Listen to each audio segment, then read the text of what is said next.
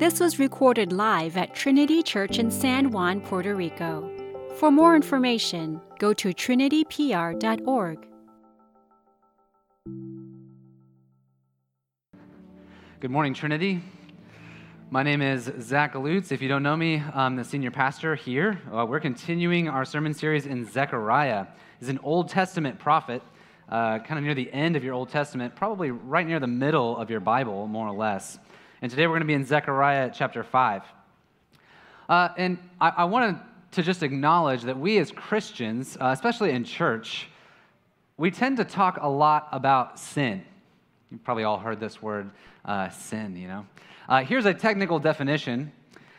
Any want of conformity to or transgression of the law of God. Any want of conformity to or transgression of the law of God. And although I think we think a lot about sin as Christians, what we struggle with maybe more than the sins themselves or understanding what sin is and isn't is the consequences of sin. And an example that came to mind is that recently I've been spending time with my extended family. I've been spending time with the extended family of others. And it's become very apparent to me that the consequences of sin are very clear in the midst of our family systems.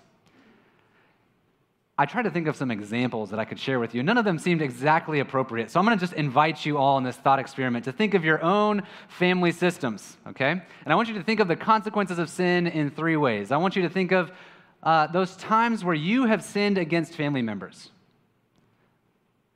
And now every time you see them, there's that little twinge of like, are we good?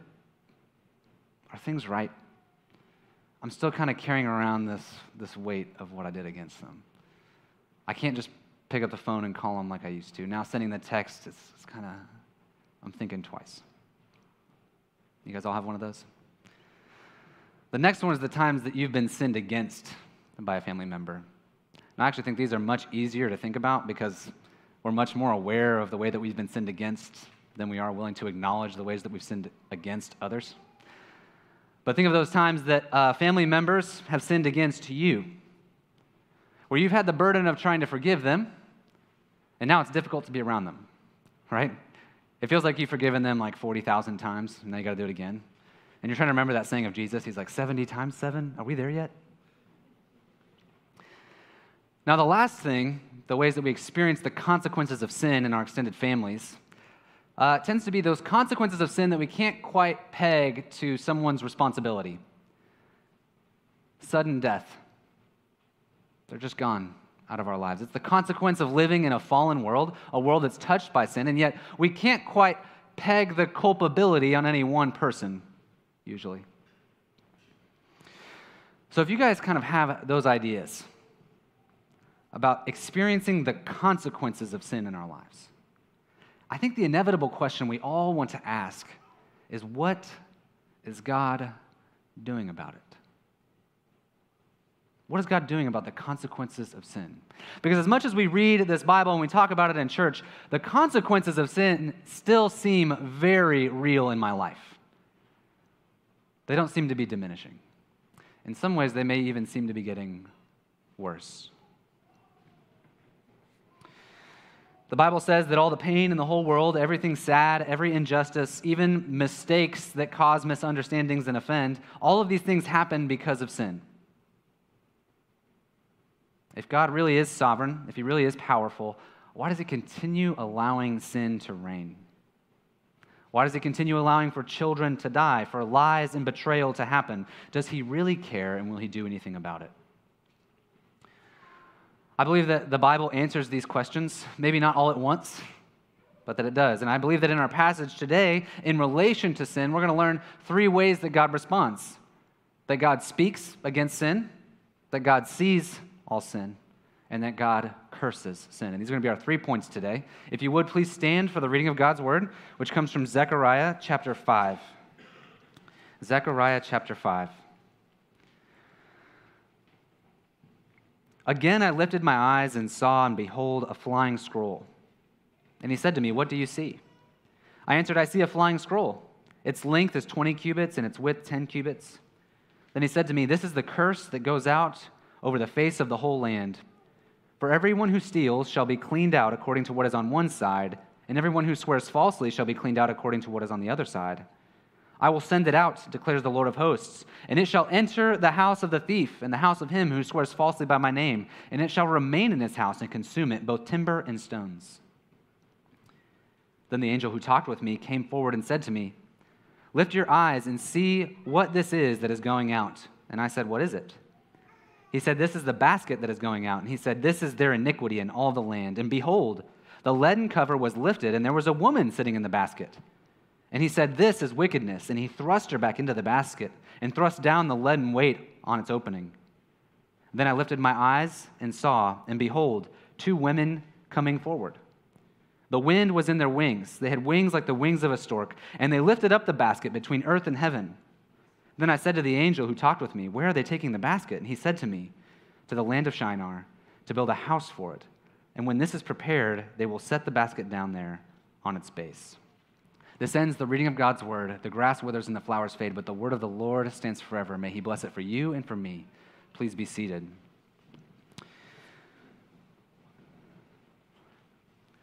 I think one of the most poignant ways that we experience these consequences of sin, like I mentioned, is in our extended families. When we have sinned against others, when we've been sinned against, or when we experience the consequences of living in a fallen world. And like I said, I believe that God says something about it, even in these crazy visions of a flying scroll and a woman in a basket. We're going to try to unpack this basket. No, just a little. We don't want wickedness to come out. But we're going to try to understand these visions in light of what Zechariah's people are experiencing. Now, I do have to be honest. It might feel like, if you've been here for our sermon series on Zechariah, that we've been talking about the same thing every week. And you know what? We kind of have. Zechariah is very concerned, and his people are very concerned with understanding whether or not God actually responds to sin, whether God actually hears them, whether he sees what is going on, and whether he's going to do anything about it. And you know what? I think if Zechariah has to say it to his people over and over and over again, I think we are no different. And we need to hear it over and over and over again in slightly different ways with slightly different visions. And so this first vision that we get is one of a flying scroll. And this is kind of a fascinating image because it's really big. If you've got a Bible with footnotes in it, it'll tell you that a cubit is about 18 inches or so. And so it's like 30 feet by 50 feet. It's more like a billboard than a scroll. You know, like we think of a scroll like this, but it's like a billboard, right? And this billboard has a curse written on it. On one side, there's a curse directed towards those who steal, and on the other side, those who swear falsely or who lie. The first thing that we see in this vision is a vision of God's word condemning 2 sins on a giant billboard flying through the air. What does this mean? Well, we're just going to try to go step by step. And I think it's interesting that stealing and swearing falsely or lying are the 2 sins that are focused on. It seems that these sins are serious enough to warrant direct address, and that in Zechariah's time in particular, they're being transgressed in particular ways. And you know what? Maybe you're sitting there thinking, you know what? I'm guilty of a lot of things, Pastor Zach, but I never steal. You know, I don't steal things. But I wanted to read kind of an old definition of stealing. And actually, I printed off an insert that's going to be in your bulletin. But I didn't get it to the ushers in time to put them in there, so not all of you got them. There's going to be some there on that back table if you want to grab one on your way out, because this definition I'm about to read is kind of long, and it uses some old language because it's like 400 years old or something like that. But I thought it was important because it helps describe what stealing is really like. So if you have it with you, you can follow along. If not, listen carefully. Stealing consists of any theft, robbery, man-stealing, and receiving anything that is stolen.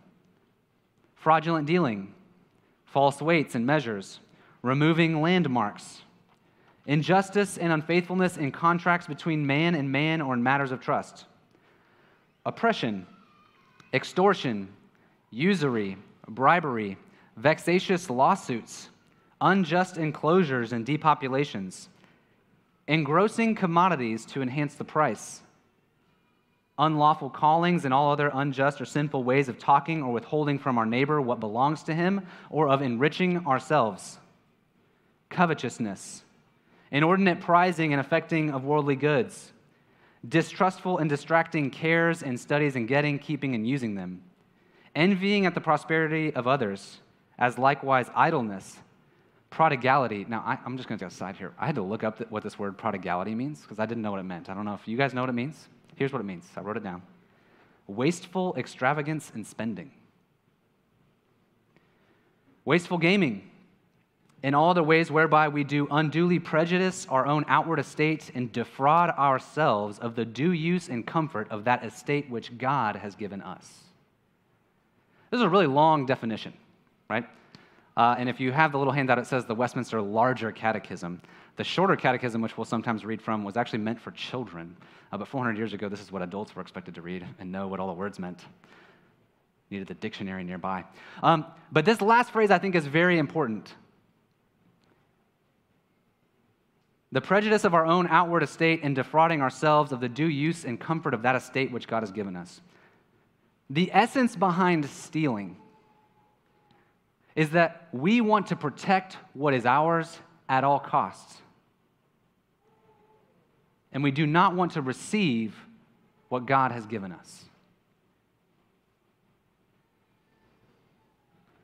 You know, it's interesting. I would generally consider myself as a person who does not steal.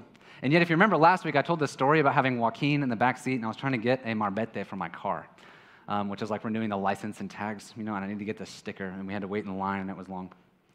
Well, to finish this story, the car did not pass inspection. And the shop owner said, but for $30 more, it will pass. I paid the $30. And we chuckle because we kind of understand the situation and we understand what's at play. But the law of God is clear. And bribery is not the way that it's supposed to be. Or extortion, however you want to think about it. What about swearing falsely by God's name, lying?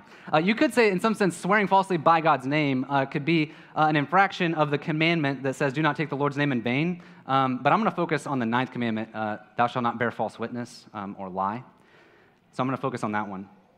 The sins forbidden in the 9th commandment are all prejudicing the truth and the good name of our neighbors as well as our own, especially in public judicature, giving false evidence, suborning false witnesses, wittingly appearing and pleading for an evil cause, outfacing and overbearing the truth, passing unjust sentence, calling evil good and good evil, rewarding the wicked according to the work of the righteous and the righteous according to the work of the wicked, forgery, concealing the truth, undue silence in a just cause, and holding our peace when iniquity calls for either a reproof from ourselves or a complaint to others, speaking the truth unseasonably or maliciously to a wrong end, or perverting it to wrong meaning, or in doubtful and equivocal expressions to the prejudice of truth or justice. And it continues. I'm not going to read the rest of this one. It's long in there. I think we all know we're pretty good at lying. And I think if we were really honest with ourselves, most of us would acknowledge that lying sometimes almost comes easier than telling the truth. The point I'm trying to get across is, even with these two sins that are written on both sides of this scroll, it is written on a billboard in the sky that we have participated in the sin of the world. We have stolen and we have lied. You and me, we've participated in making this a worse place. And we like to tell ourselves all the times about how we've given money to charitable causes. Even here, we love to tell the stories about how we've been helping our neighbors. Like here at this church, we like to talk about how we've been helping at Timote and in La Hormiga. And I'm not saying that these are wrong or to share or to talk about what we are doing in this world, but as soon as we think of ourselves as better because we have done these things, as soon as we think that we are above the stealing and lying that is proclaimed throughout all of the earth, we've made a grave mistake. Let us never make the mistake of thinking that the billboard of God's word flying overhead doesn't apply to you and doesn't apply to me. Let us never make the mistake of thinking that we shouldn't read God's word carefully for what it says about how we're supposed to live in this world. Let us never make the mistake of thinking that we are innocent or that God's word was too difficult to read and understand. Here's something I've been thinking about recently. God's word is very clear about how we're supposed to behave. And we still can't do it very well. Now, to be sure, we struggle to know what God wants us to do. There are certain decisions that are difficult for us to make because all things being equal, we're not sure which one to choose. But how to behave in any particular circumstance, how to love our enemies, how to sacrifice ourselves for others, how to listen before speaking, how to restrain anger. These things are abundantly clear. In fact, they're written in mostly 10 commandments that many of us memorized as children. It's a giant billboard in the sky. We just don't want to do it. The first point that we learn about God's response to sin is that God speaks to us in words that is clear to understand what sin is and what sin isn't. The first thing we have to understand when we experience the consequences of sin in the world is to understand that God has spoken and told us how we are to live in this world. But if God has spoken to us what sin is and what sin isn't, the next thing that we need to know is that God sees all the sin in the world. This billboard in verse 3 is a curse that goes out over the face of the whole land.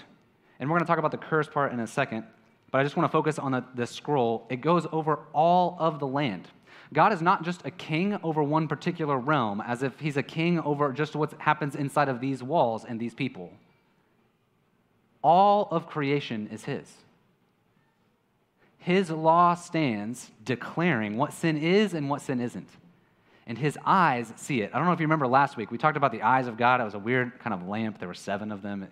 These visions are a little extravagant, but it says, what we're getting at here is that God sees every infraction there ever was. And this is both a comfort and a terror to us. A comfort for those who have experienced injustice at the hands of your family members, at the hands of this world, at the hands of others. Whether by stealing or by lying or by whatever sin under heaven, nothing escapes the eyes of God. And sometimes we wonder when we cry out whether God even sees what's going on. But he does. And the curse is coming. But this is also a terror because this means that none of us will escape the law of God. Whether we were aware of God's law when we committed the crime or not, the billboard is in authority over all of creation. The word of the Lord stands and declares what is true. And eventually it will come to land inside of our houses and the curse will be upon us. Sin is serious business. And God sees it all. And God's memory is perfect. By way of analogy, Christians will often describe the end times as everyone being resurrected by Jesus, and then there's a judgment where God himself will judge everyone. And the way that we usually describe this is that all of our sins are read out for the whole world to hear. Now, some of this is kind of deductions. We do believe that there will be a resurrection from the dead and that there will be a final judgment, but exactly what's read out and stuff we're kind of speculating. But let's just say they follow our normal kind of courtroom proceedings as we understand, and God does read out every single infraction of yours. But God also reads out every single infraction done against you. These aren't balances, to be sure. But everyone who has done something against you will have it declared. This is what happened. No matter what narrative you spin, or what narrative your abusers might have spun, God will undo all of the narratives and tell the truth for what it really is. God sees sin. This brings us to our third point. If God speaks about sin and God also sees all the sin of the world, God's also going to curse the world. In this vision, this scroll comes to enter, verse 4, into the house of the thief and the house of him who swears falsely, and it will consume the house, both timber and stones. The image of consuming here is often used with fire, like how fire would consume a building. And do you know why in this vision that God gave Zechariah, that God chose to use this flying scroll and fire? Because most commentators think this. There's this story from the book of Jeremiah, another Old Testament prophet. And Jeremiah was a prophet that lived quite a bit before Zechariah. And Jeremiah had been given a prophecy that was written down on a scroll, very similar to Zechariah. It was the word of God to his people, and it was delivered to the king. But this king was a wicked king. His name was Jehoiakim. And when Jehoiakim received the prophecy from Jeremiah, here's what he did. I'm just going to read it for you. This comes from Jeremiah 36. As Jehudi read 3 or 4 columns of this prophecy, the king would cut them off with a knife and throw them in the fire of the firepot until the entire scroll was consumed in the fire that was in the firepot.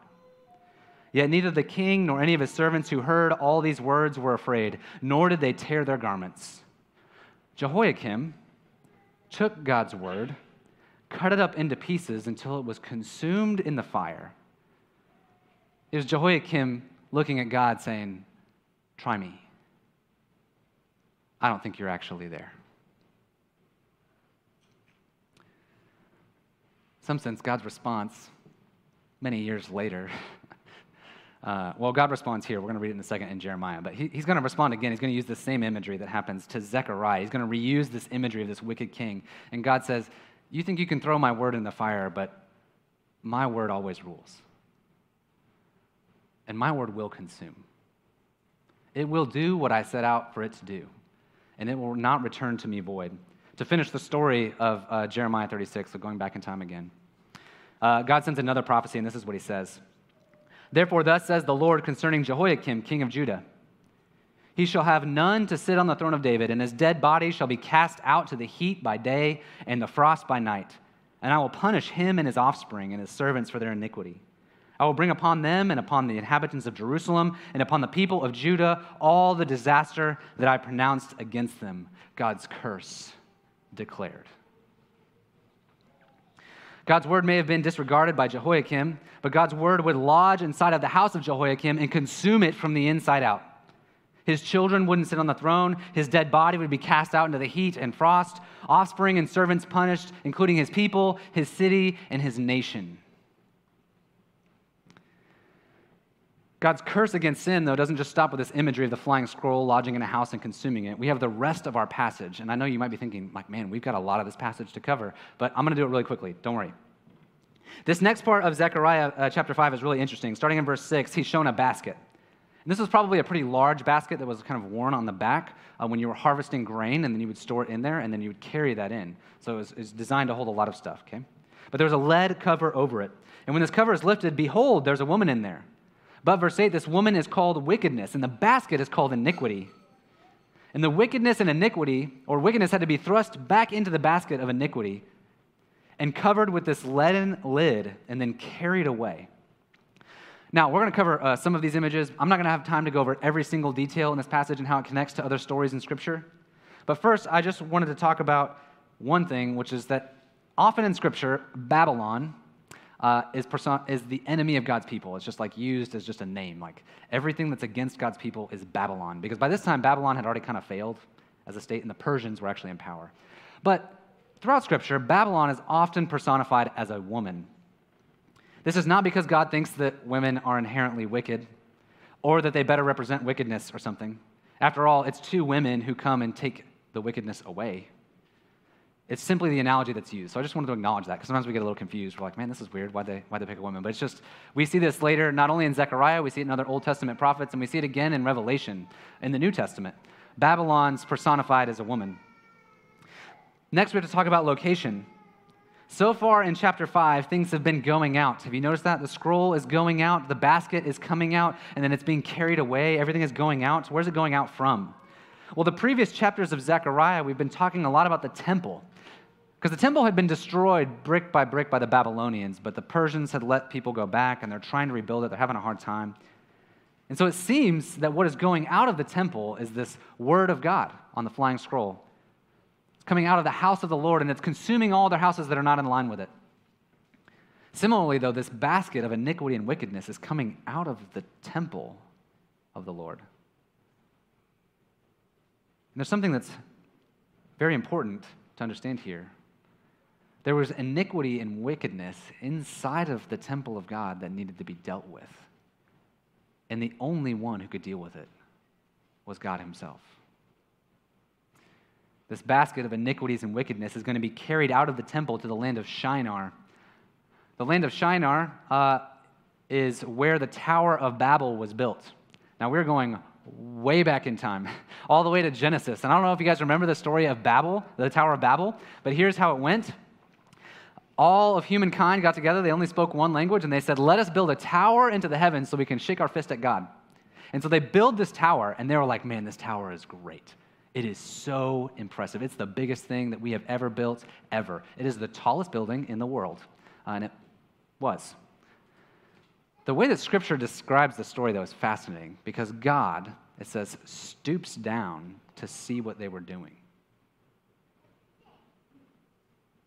Almost with a magnifying glass. And then he talks to himself, we might say on this side of the story, knowing the Trinitarian God that we know. And he says, let us confuse their languages. And God does. And from that day forward, mankind was forced to spread out and could no longer work together in the same ways in wickedness because they couldn't communicate to each other anymore. Their wickedness was, in some sense, segregated into different groups.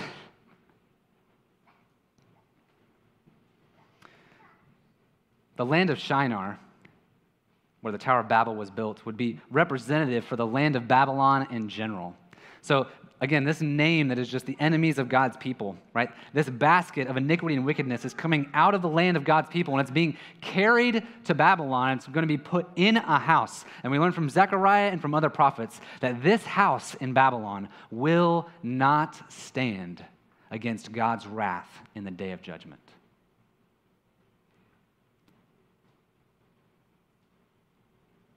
For God to protect his people from his holy wrath, he needed to remove the basket of iniquities and wickedness from them and deal with it from afar.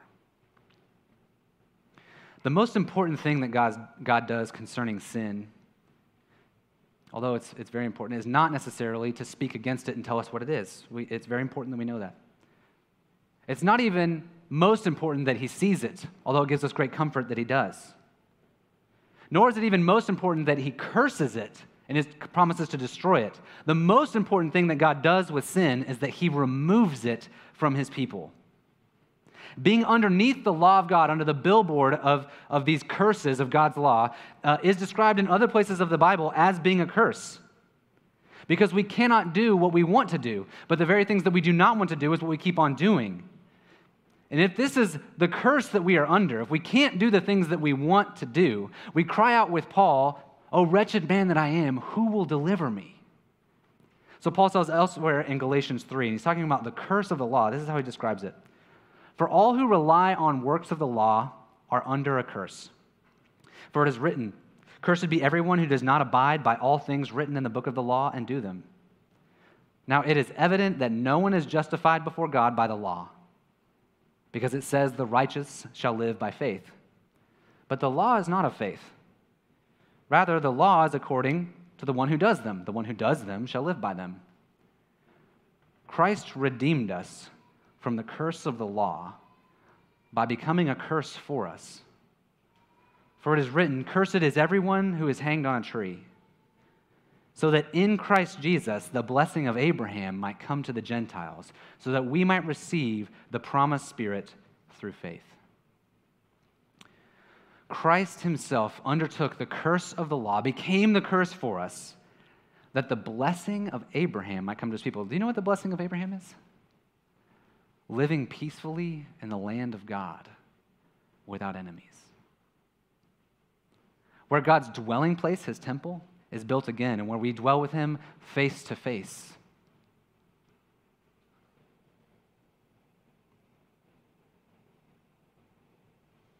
Christ became the curse of the law so that this fulfillment of promise to Abraham might come true through him to us, so that sin might finally be dealt with and removed. Now, if this is true, if Christ really did do these things, why do we still experience these consequences of sin? We're saved, right? That's the language we use. I've been saved by the blood of Christ. Why these consequences of sin? And one pastor said it this way, and I thought it was very helpful, so I'm just going to read it. He said, "Suffering and death in the path of obedience to Christ is not only the price of missions, as if missions is something that we get to do after we have suffered and paid for it. It is the means of mission. God has ordained that in our own suffering, we complete what is lacking in the afflictions of Christ by showing them to the world. The Apostle Paul states this, 'Now I rejoice in my sufferings for your sake, and in my flesh I am filling up what is lacking in Christ's afflictions for the sake of the body, that is, the church.'" Even to Zechariah's people who were being murdered while trying to defend the temple that God told them to build, their suffering and death was declarative to the world. Declarative that a new reign had come. That this billboard in the sky was meaningful, but what had been fulfilled by someone else. And that there was a way out from underneath it than our own performance. That we could be called children of the living God. That all of our sufferings and death would somehow make sense in Jesus. And so in relation to the consequences of our sin, I want you to think back to those images that you thought of in your extended family in some sense. If you're weighed down by the heaviness of your own sin, if the flying billboard of God's law, not just these two commandments, but all of God's law, if it weighs heavy upon your heart because you know the ways that you have failed, look to Jesus and see how he became the curse for you. If you've been sinned against, wounded and harmed and abused by other sins, know that God sees it, and God will not fail to execute justice. Though his timeline for justice is probably much longer than yours, there will come a day where justice will be served. All stories undone, and the truth seen for what it really is. We can't chop up his word and toss it into the fire. If you're experiencing the sufferings of this world that are a consequence of sin, the death, the mourning, and the heartache, the pain and the longing, the despair and hopelessness, know that God in Christ is removing once and for all iniquities and wickedness from his people. And know that God in Christ is bringing all stories to fulfillment in him. He's bringing all stories of pain and suffering to his glory. So that in the end, the name of Jesus Christ might be high and lifted up. And so that in the end, you may hear the words, "Well done, my good and faithful servant." Of course, the only reason that we hear these words, "Well done, my good and faithful servant," is because Jesus has definitively, by his body and his blood, purchased us and removed us out from underneath of the curse of the law. Becoming the curse for us, he then gave us his life. And he said, "What was mine is now yours." Everything that I was entitled to, the life that I was entitled to, is now yours. Isaiah will describe it this way: "Surely he has borne our griefs and carried our sorrows, yet we esteemed him stricken, smitten by God and afflicted. He was pierced for our transgressions, he was crushed for our iniquities. Upon him was the chastisement that brought us peace, and with his wounds we are healed. All we like sheep have gone astray. We have turned every one to his own way, and the Lord has laid upon him the iniquity of us all." Jesus Christ, in some sense, was the basket that would go into death itself and carry wickedness and iniquities away from his people so that they might be washed white as snow. The night that Jesus was betrayed, he took bread, and having blessed it, he broke it. And he turned and he gave it to his disciples. "As I am ministering in his name, now give it to you." And Jesus said to them, "Take this bread and eat it. This is my body, which is broken for you. Do this in remembrance of me." And in the same way, he took the cup, and after he had blessed it and given thanks, he said to his disciples, "This is the blood of the new covenant, which is poured out for you for the remission of your sins. Take and drink." If you're a Christian and you've been united to Jesus' body and blood in baptism, then this body and blood by baptism, then this table is for you. If not, we'd ask you to refrain from participating in this meal because declaring something with your outward actions that is not an inward reality would be lying. And God says, don't do that. He does invite you to explore any questions that you have with him, and so I invite you. I would love to answer any questions you have about how his body and his blood are sufficient to remove us from the curse of the law, to wash us clean, and to make us part of his people, where there will be no more sin. In a moment, I will pray, and then we can come down the center aisle, and we can go to the serving station over here or right here. If you require gluten-free, it is at that station over there, so you're going to want to make sure you head that way. And then there is red wine and clear grape juice. If you would, please take up according to your conscience. Please pray with me. Father, Son, and Holy Spirit, we are a people who need our iniquities and wickedness removed from us. We need to be saved from the curse of the law, the consuming fire of judgment. And as we come to this table, we ask that we might truly, from the heart, be able to declare anew our dependence upon the broken body and the shed blood of Christ alone for our salvation, that by his wounds we are indeed healed. We ask this in Jesus' name.